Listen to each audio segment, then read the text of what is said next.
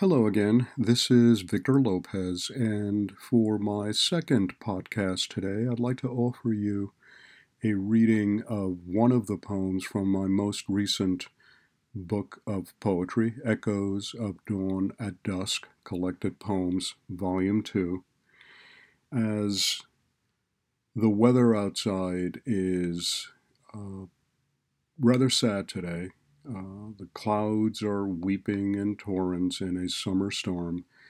And it is appropriate for this poem that I wrote the first year after my mom's passing.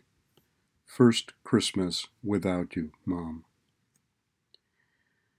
No decorations to hang on your curtains or walls. No shopping for some comfy clothes that you can caress.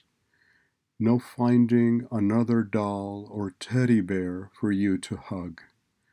No sharing of an ice cream or some sips of coffee. No putting cream on your hands or fixing your nails. No combing your thin white hair soft as a bunny's belly. No singing in your ear, hoping it may spark a memory. No telling you about the loved ones I saw or heard from this week. No carrying a large bag full of grooming aids and small toys. No looking into your beautiful eyes for a spark of recognition.